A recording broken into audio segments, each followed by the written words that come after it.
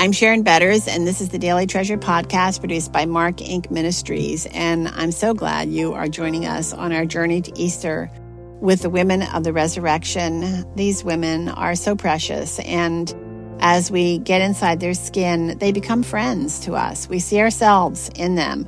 And my prayer is that we will also see the glory of Jesus that they experienced in our own lives. And so today our devotional is called The One You Love is Sick. And today's treasure is John 11:3. Again, the one you love is sick. Learning to articulate my ultimate identity as God's disciple rather than as a mother forced me to find new ways of responding to my redemption. Like the excruciating pain of learning to walk again after an injury, every step caused anguish. But my spiritual health demanded that I face the challenge. What if God's plan for me includes other losses? What did I have that could not be taken away?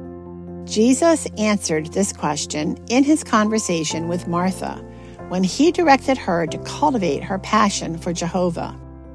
Out of that passion, one day would flow service that was more than an obligation. It would be a loving response. Choosing the better part would mean responding out of wholehearted worship, not reluctant duty. Understanding her identity in Christ would change her motivation, though not necessarily her mode of service.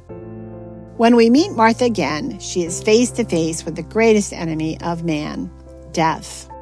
We read in John 11 that Lazarus, her brother, is dying. But this time, her message to Jesus reveals increased understanding. In her earlier encounter, she told Jesus how he should handle her sister. But this time, she does not demand a specific response. She simply says, "Lord, the one you love is sick." Certainly, Martha expected and hoped that Jesus would hurry to the bedside of her brother and heal him, but her words reveal her belief in his sovereignty. Jesus, who is bound by no one's desires but God's, took his time traveling to the home of his friends. By the time he arrived, Lazarus had been in the grave for 4 days. What were Martha's thoughts as she awaited his arrival? My own struggles to harmonize God's character with the way he sometimes works gives me empathy for Martha. She knew Jesus loved Lazarus, but the delay did not fit her definition of love. Concealed in her grief were the pointed words Jesus had spoken to her earlier. "Martha, Martha, you are worried and upset about many things, but only one thing is needed. Mary has chosen what is better, and it will not be taken away from her."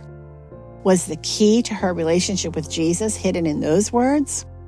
When Jesus finally arrived, Martha's belief in his sovereignty rang out in her exclamation, "Lord, if you had been here, my brother would not have died."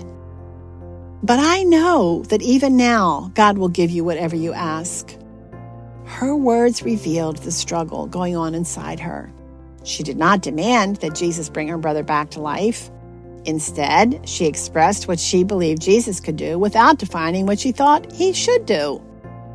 Jesus dealt with the grief of the sisters by gently leading them into deeper intimacy with him.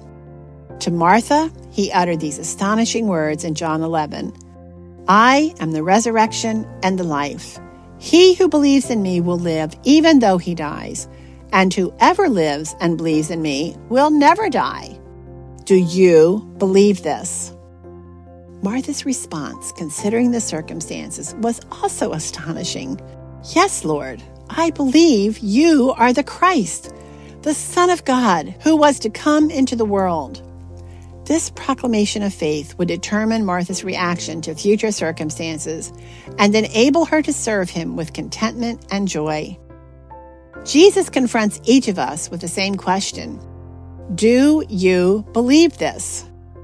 When I stood by my son's casket and cried, "Lord, if you had been there on that highway, my son would not have died," a similar set of words echoed through my pounding head. "Sharon, I was there. I am the resurrection and the life. Mark is not dead. He is alive with me. Do you believe this?" My identity as a believer, a child of the King, determined my answer. But would my whispered yes push me through my anguish to a place where God could use me as a physical demonstration of His faithfulness? Even the power to whisper yes comes from intimacy with Christ, as we read in Philippians 2:13 in the Amplified Version. Not in your own strength, for it is God who is all the while effectually at work in you, energizing and creating in you the power and desire both to will and to work for His good pleasure and satisfaction and delight. When Jesus invited Martha to enjoy intimacy with Him, He knew that future circumstances might disillusion her and tempt her to doubt His love.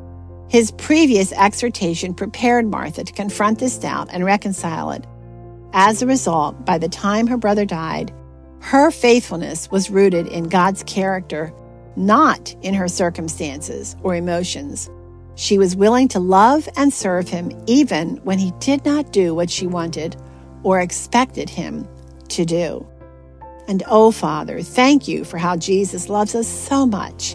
He not only became a man, but was also tempted in every way as we are, willingly took on our sins and died on a horrific cross, was buried, and then rose again, conquering death.